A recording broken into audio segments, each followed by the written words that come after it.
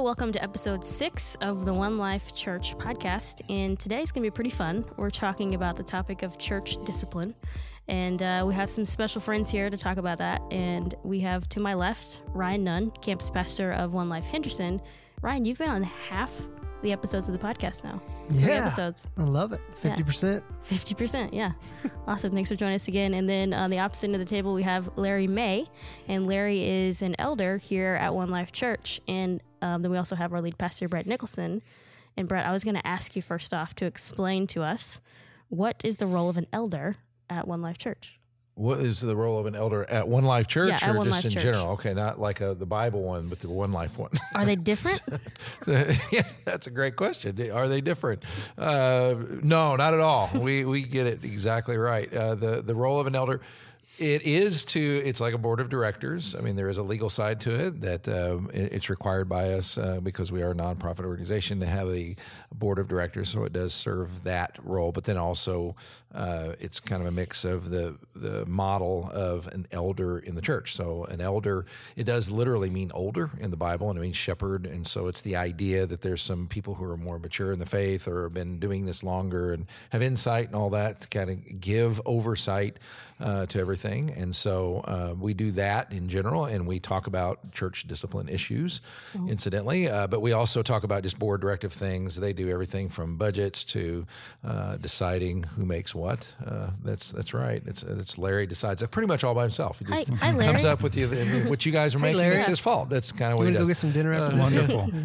Wonderful. You can brown nose him like crazy. So, Over the house while I'm here. so we get together and just kind of are accountable for those things and do basic overall direction and oversight, I think is a good way to put it. And, what are we going to emphasize at One Life? Where are we going to go if we do plant another site, or just larger block questions before the staff gets to that and does more specific kinds of things. Does that make sense? I think so, Okay, yeah. good. I think Well, that's what we do, yeah. And then Larry, while you're here, could you tell us just a little bit about just your background in life as people are kind of getting to know you as an elder? Just tell us a little bit more about you. Sure. Well, I've been at One Life since about the time West was launched. Okay.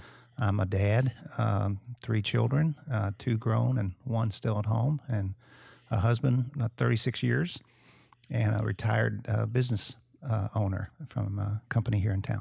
Awesome. Thank you. And recently retired and enjoying that. Is that a good? Yeah. That's been a good thing. It's still something I'm figuring out. I'm not sure I've got it all figured out yet. That's right. It's like every day's a Saturday. I just right? call it a retirement season because I'm not really sure what's next. For you. Okay. Good.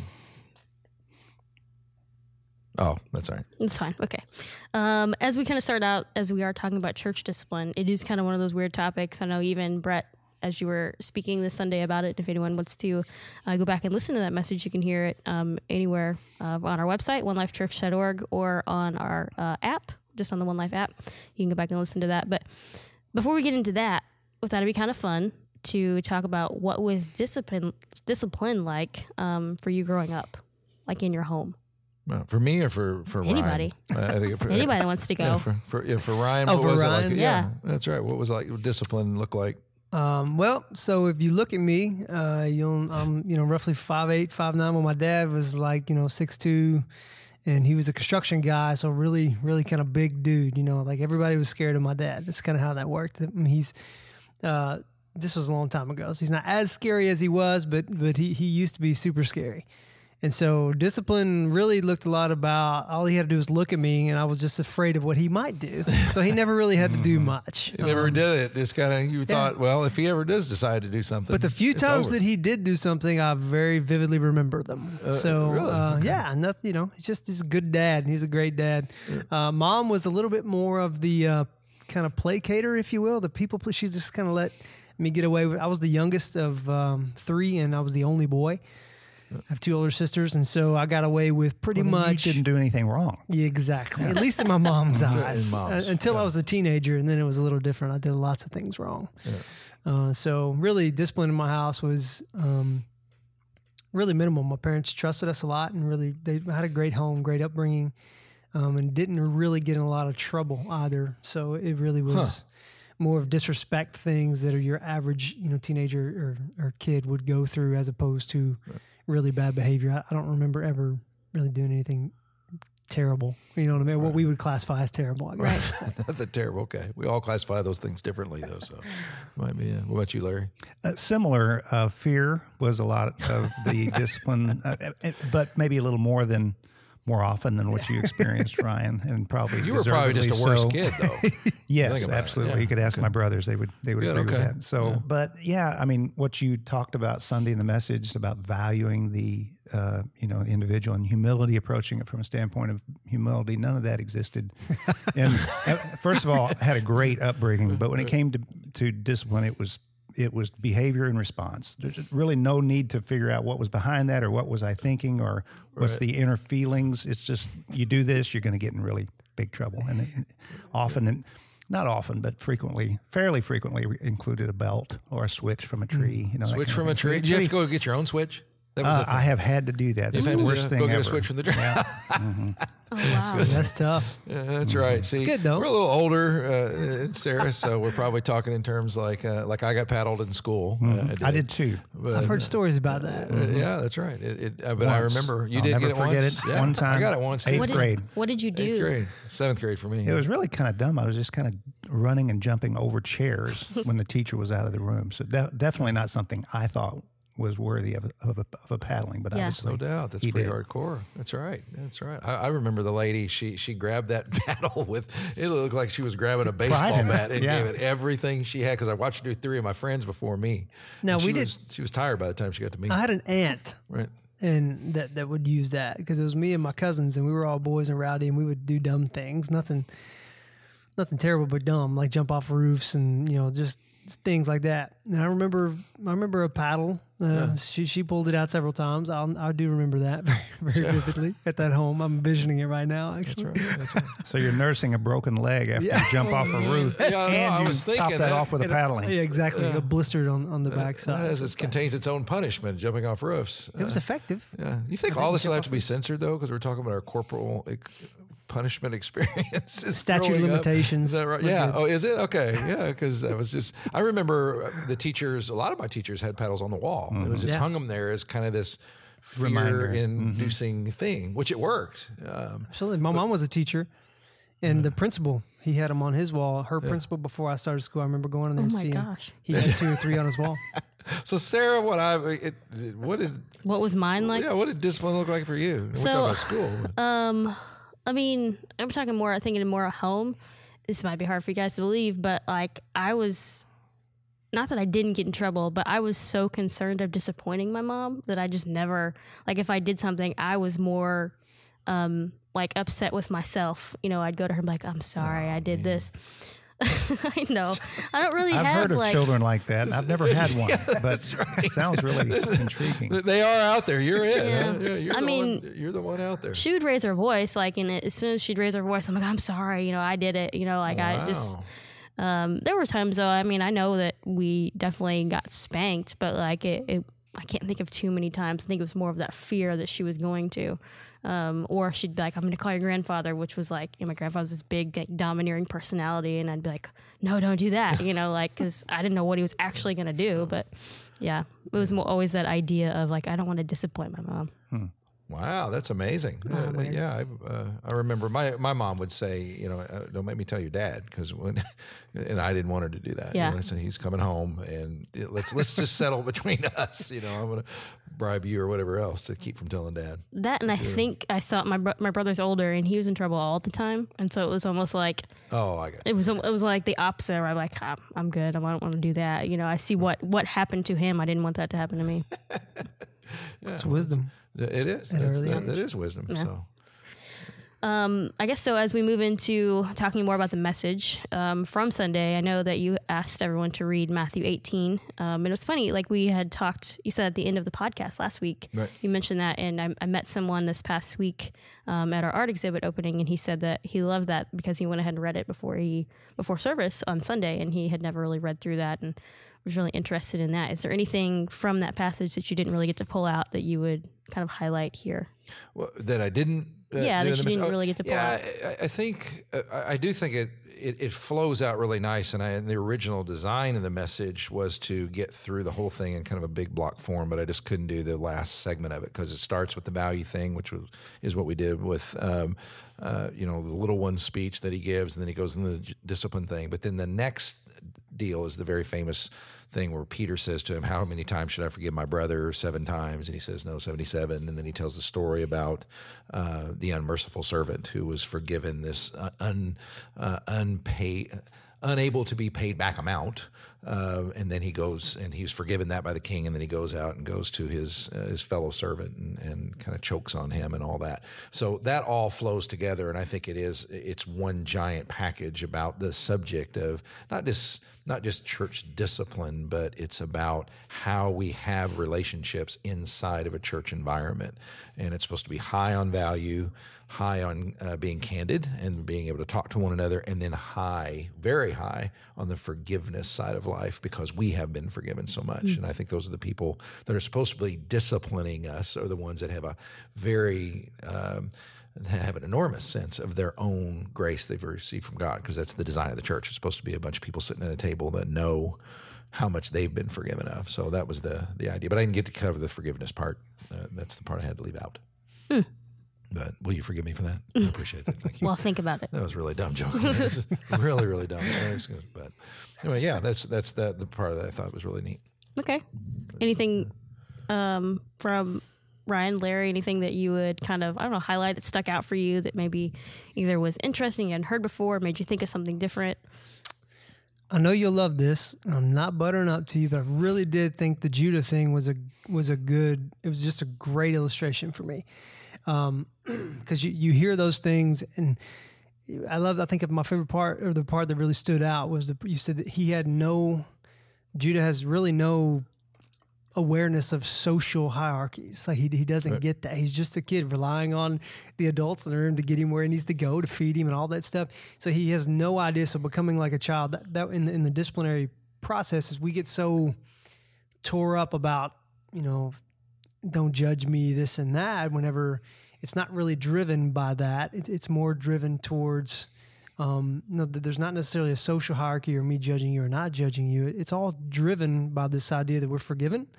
And then also what we claim as followers of Jesus. This is kind of my big boil down. Our claims, we're saying we want to be more like Christ. We want to do all this. And so because we're all in the church on that same goal, then our desire for one another is that we're staying on the journey. And when we get off of that journey, throw the social hierarchies out the window, and we can just kind of help hold each other accountable, or discipline, or however you want to call it. Yeah, for me, the magic to the illustration, well, there was twofold. Number one, he was my grandkid. That didn't hurt. I mean, I would do like that part, and he's super cute. We all know that. But it is doing exactly, it was like being able to do an illustration that you can read from the text. It is exactly what Jesus did. So he called a little child to him, and he set him among them. And it's a great picture of these guys that had just been wondering about these things, and they're looking at this little kid.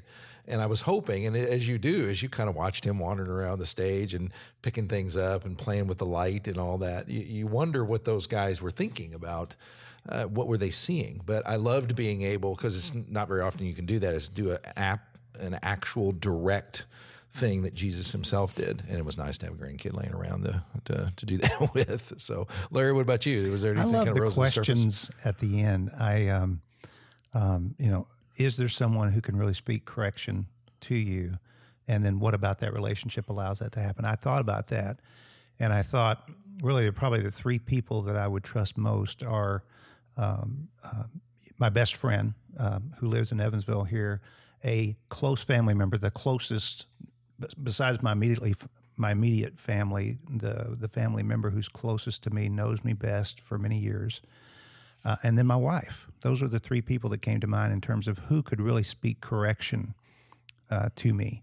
And then the second question, why is that? Why would you receive that? And it's just because I know their motivations. Those 3 people, without any doubt. I mean, I could receive correction from you, Brett, Sarah, Ryan. I could receive correction from other friends and family. But those 3 people, like nobody else, I know that they're for me. And they love me. That sounds kind of cheesy, but I really know those three people would have no other motivation. If they came to me and said, Larry, I see something in your life that bothers me, or it's a concern for me, I would be listening, and I would really be ready to take notes and make a change, because they're 100% for me. And it sort of reminds me of, really this whole series where we're trying to go with the kinds of relationships that we want to see in our church are those kinds of deep relationships where we know we're for each other. Yeah. We love each other. We know each other well enough to really, really love with action. Then I think it would make church discipline a lot easier, because, people would be I'd be more receptive to that kind of discipline. In that sense, it's almost like, and the text doesn't use church discipline. I just don't know what else to call it, because it flies under that banner. It probably would be easier to name it something else, because when we hear the word discipline, we think, oh, that's terrible. It's scared of dad coming home kind of stuff. But, when you think of it as just a friend helping a friend overcome something that maybe is a weakness in your life, that's a little bit different. I mean, so maybe anybody got another branding we could put on it or something where we could actually have that happen. And because I think when I say discipline, we hear elders, we think I'm in trouble. What are they? They have cameras somewhere. They're watching me live. How I do. So maybe we could brand it a little bit different. So, the book Crucial Conversations, isn't that? Isn't there a book named Crucial? There is a book called Crucial Conversations. And that to me is what we're talking about, especially the first part of Matthew 18, where it says go one-on-one. You're really looking for a relationship that really allows for that crucial conversation. If we could get that done right, do it well. Yeah, absolutely. Not just bail, not just kind of come to a negotiated settlement, but really get to each other's hearts. And in that, the rest of it wouldn't be required. Yeah, with all that, Ryan kind of touched on this just a little bit ago. I think the major question in my mind for most people in our culture, because as Americans, we're very individualistic. We come into a church, and the concept of having someone sit me down and say, hey, because the text actually says, and show them their fault. And then if they don't listen to you, you take more people to show them their fault. And if you don't listen, then it goes through this process. So how do we answer the question, who are you to judge me? You're not supposed to judge me. What are you doing showing me my faults? But at the same time, you just said there could be someone in your life, your wife, there's your best friend, can show you your fault. So how do we answer that tension between don't judge me, who are you to judge me, versus what he just said? Is that fair to ask it that way? I think so, but I think so depending on who's saying that word that would dictate how I answered the question. So if it's somebody that I don't know, I'm probably not going to be bringing up correction in their life anyway. But if somebody I don't know as well, I think the answer is that it's much less about a judgment. I always go back to kind of what Mark Weaver says. He always talks about the origin of something. Like, where's it coming from? Because if it's you, Brett, or Sarah even, if I am kind of exposing, a fault, seems a little harsh, but, just kind of encouraging somebody to observe kind of the realities of what's going on in their life. If the origin of that would be because I want Larry, Brett, Sarah, whoever it is, to become more like Christ as they claim they want to be. So it's not like I'm saying, if it's a person that says, yes, I'm a follower of Jesus, it's not like I'm pulling some bar out of thin air that I've created. Like it's a self-established bar that Christ himself created, that we're saying, no, here's the standard of what we're trying to do. And I feel like you're missing some of that. So do I sometimes, but we walk in that. So here's where I feel like you just need to call it what it is, and let's figure out what steps we need to take to kind of move forward and do that. So that's kind of my approach is I like to, it's not necessarily judgment is seen as, let me stand up on this bar and tell you why you need to be up here where I am. That's how I see that. But when I think about what we do as accountability or just, even church discipline, I think about it more of, no, we're in this thing together. So come with me. Let's call let's call the fall or failure or whatever. Let's call it failure. Let's call it what it is, and let's figure out how we can together move past it. It's not, So the question of who are you to judge me probably wouldn't come up if it was approached from a spirit of humility, right, with the right person who knows me and loves me, and I know they're out for my best, for what's good for me and what's good for the body. But I guess that's in a perfect world. There'd be someone like that close enough to that person who could confront them. And also, like you said in your message, from a spirit of humility. You know, I really want to restore you. This is for you. I love you, and I want to restore you. I want to prevent you from harming yourself or others. Right. Have you ever had a situation where you ever had a situation where you thought you were coming with the right approach and you were trying to be humble and they still were like, "Hey, who you judge me? Get out of my face." Oh yeah. You can several times. you can disguise things to protect the innocent. This is why I asked Ryan to be on today, because I figured he had some of these stories. But my wife and I, you guys know this, listeners may not, but we do a lot of marriage stuff, not counseling necessarily, but we call it marriage education, to where we just help people resolve conflict or help them figure out how they can resolve the conflict in their lives. And that's relationships. We do pre-marriage stuff. And so there's always in the world of kind of romantic relationships, there's always things like kind of moral boundaries that they tend to get crossed, or people want to cross them for whatever reason. And again, I always try to come back to somebody else's claim. Like, I'm not setting your bar. You set your bar by your claim. And so this is not necessarily a disciplinary action. This is, hey, here's the claim. Are we walking this thing out? And I remember there was one particular couple that went totally against everything that I'd said, or that we had talked through, completely disagree with everything that I had to say. I don't really want to get into the specifics, but went totally against it. And so we connected, and I kind of called them out on a little bit and said, hey, here's what we talked about. Here's what's happening. And I was fired, essentially, and they weren't paying me anything. But, I was like, nope, you're cut out. How dare you? Who do you think you are? This is what's best for us. This is what we're going to do because we want to do that. And it really, at that point, it became, I could say, yeah, but, the Bible says don't do that, or don't do this, or don't do that. You can't do this. But at the end of the day, because we had tried to have a loving conversation, they kind of shut me out. Hopefully at some point in time, other people that they love and care, or they know love them and care about them, will be able to interject it. But that completely backfired. And somebody that I thought trusted me and that we had worked on that rapport a little bit, completely blew up my face. And that's been multiple times. Multiple times? Yeah. Can I ask a question? Sure. You can do anything you want. I know. I just like to...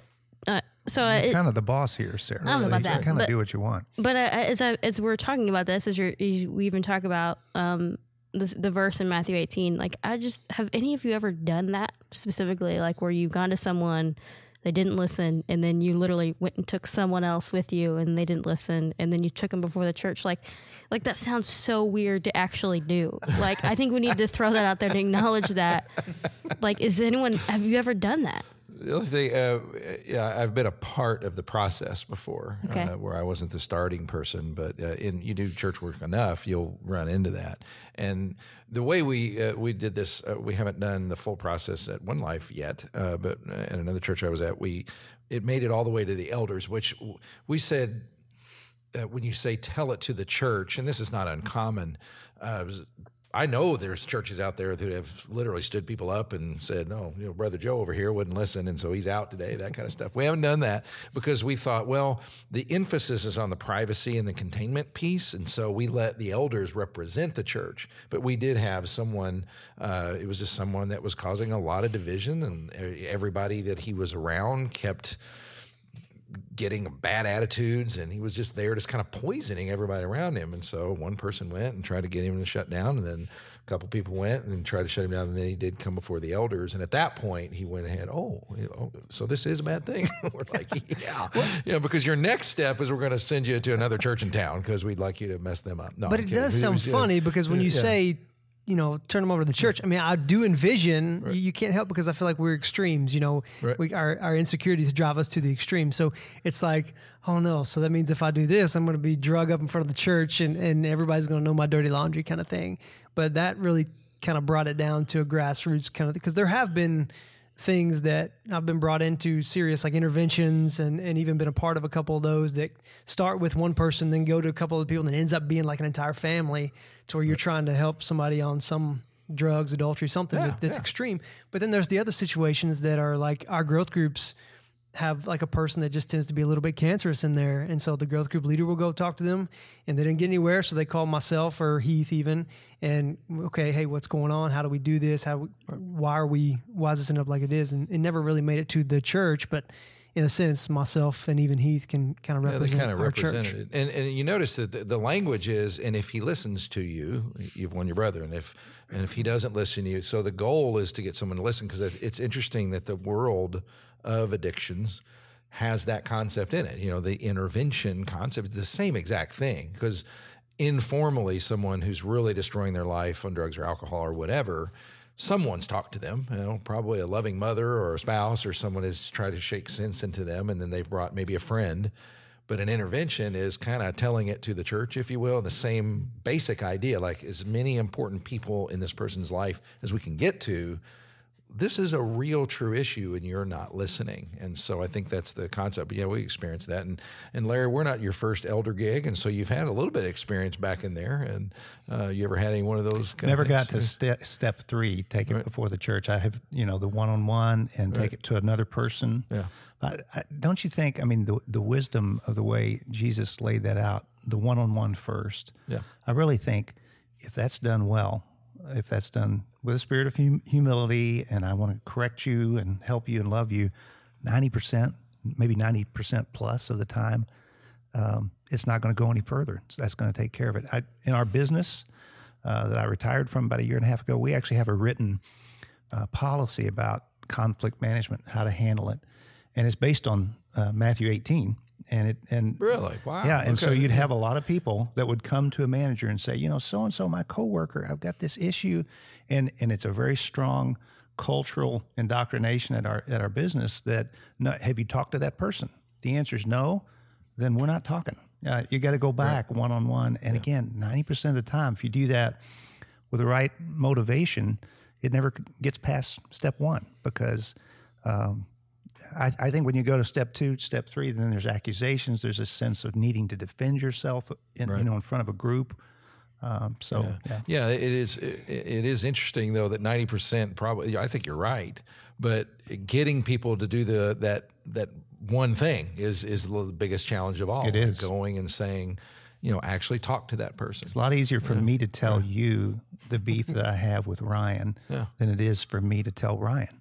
Face to face. I noticed it was it. a whole lot easier for you. Yeah. I took note of that. That was pretty good. That's right. Most of us are I wouldn't want to conflict tell him that averse. either. Yeah, and that's the basis for the Crucial Conversations book you referenced earlier, is that you don't have to choose between, telling the truth and keeping a friend. It's kind of both. Mm-hmm. But I think when I read that Matthew 18, I was reading it today, I think the humility piece is assumed. It's like, because the gospel or the good news is the ultimate leveling of the playing field, if you will. And so therefore humility is kind of baked into, the claim. And so but I do think you're right. I never thought about it quite like that. But yeah. good job. And it is interesting, it sounds foreign when you say church discipline, and I know there's been abuses out there and there's a lot of controversy around it, but when you really back up and think about it, it is used in the addiction recovery world. It is used in the business world. It is a great practice just to let's quarantine this thing down to one-on-one.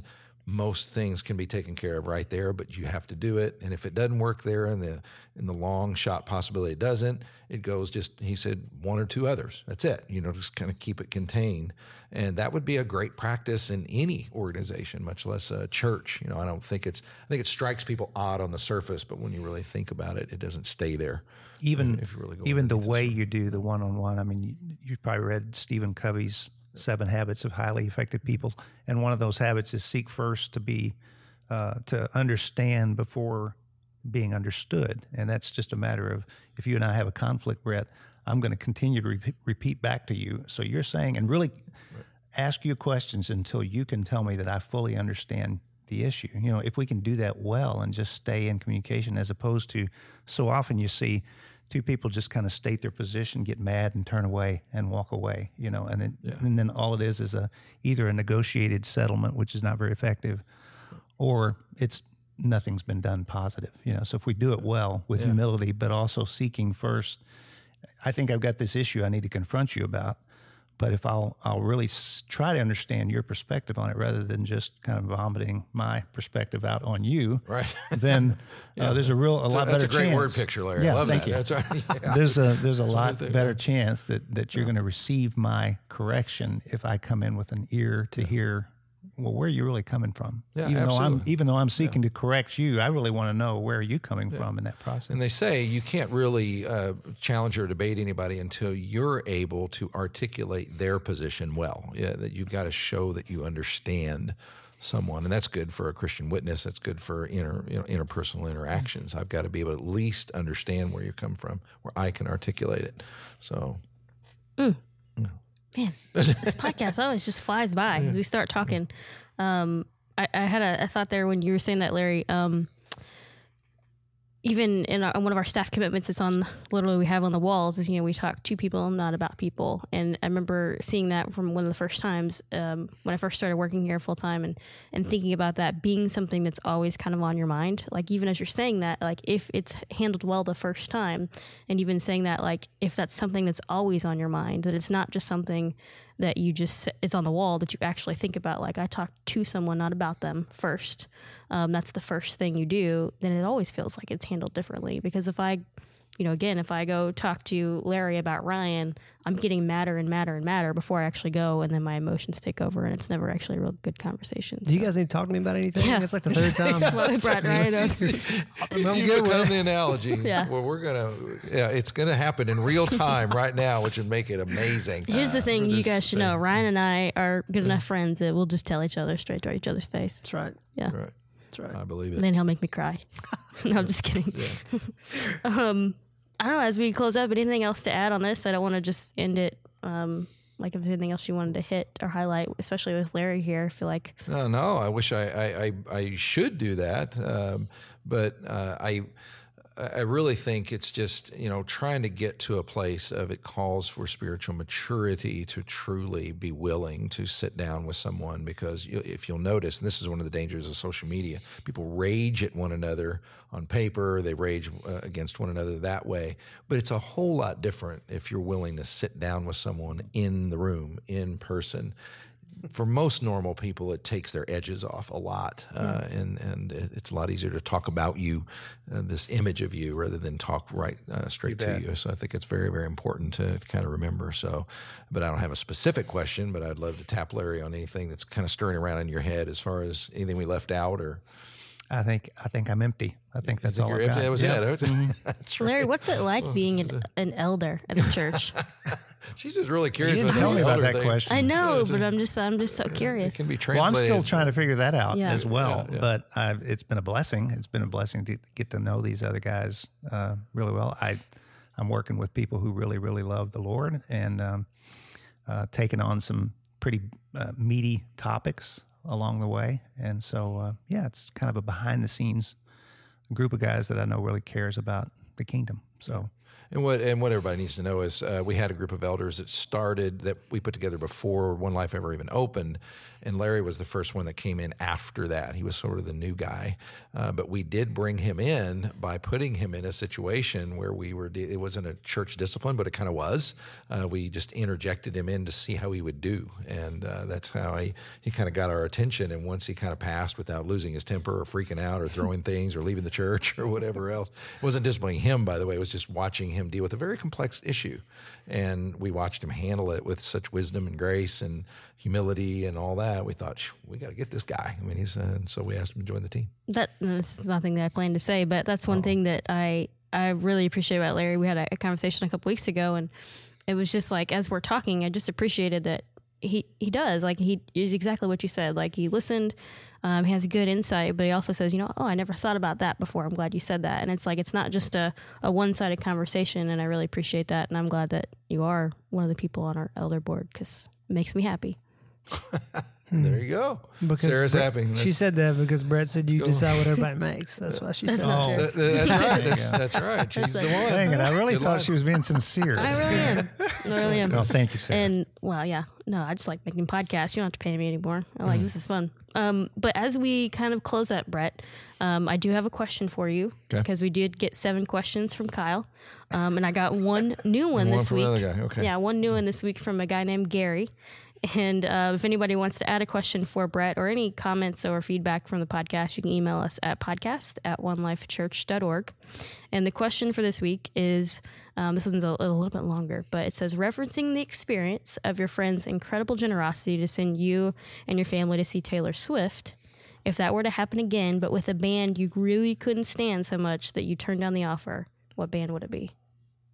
A band I really couldn't stand so Yeah. much that I turned down the offer. Yeah. The first one that comes to mind is Twisted Sister because I saw them. Did anybody remember Twisted Yes. Sister? Yeah.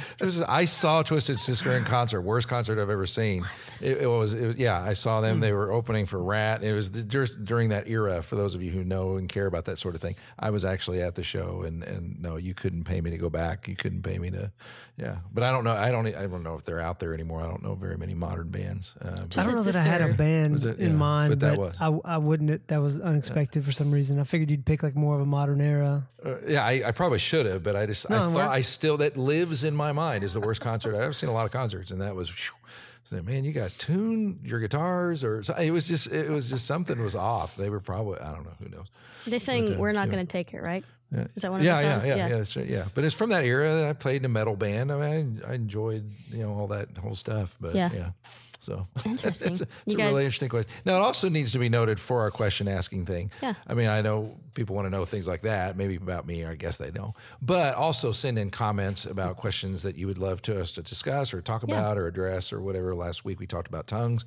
People had found me and said, I found that really interesting. And so things you want to know or comments that you'd like to make about how we can make things better around here, that'd be awesome as well. Yeah. So. I had someone stop me and said that they sent that podcast to a friend, and since then they both have had a pretty good conversation about it. And I was like, wow, that's awesome. Like we were just a conversation starter for people to continue talking about that. So we'd love more of that and more of that feedback. So we appreciate that. Brett, what are you talking about this next week? What can people Well, prepare it's not for? me. It is Ben Stewart, who's that's going over right. very, very well. And look how excited Sarah got. Hey, it's Ben Stewart, and like it's the Ben. one that someone else has done. I took off several weeks during the summer, so I felt like I needed to just get back in and really do several weeks in a row. So I did several weeks in a row, and now I know I don't usually do that. But Ben Stewart is going to be talking about mission, and he is into global missions, but we're talking about at this table we invite others is the idea. And so what does that really look like? Just being a family on mission and being a family in the church that invites other people to that table and thinks about. So the angle and approach, I'm not sure what he's going to take. So I'm looking forward to it. I'm going to listen to it and be there. And I'm pretty sure Ben and Noah from Uncharted are going to be on the podcast next week too. So Oh, wow. Yeah. I was just That'll going to be ask great. that question. yeah, they're going to join us and talk a little bit about some things coming up with Uncharted. So, well, first of all, thank you, Larry, and thank you, Ryan, for Thanks hanging for out with us inviting today. us. Great to be here as always. Good time. And Brett, it's always fun hanging out. I'm glad to know that. Yeah, just throw that in there. Again, if you guys want to send any feedback, you can send it to podcast@onelifechurch.org, or you can go find more information about One Life at onelifechurch.org. Thank you guys for joining us. We'll see you next week. Thanks for listening to this week's episode of the One Life Church Podcast. I'm your host, Sarah Inman. The One Life Church Podcast is produced by me and Thomas Bernardin. Music by Ben Brock and Micah Robertson. To find out more about One Life Church, you can visit onelifechurch.org. Or to contact us directly at the podcast, just email us at podcast@onelifechurch.org.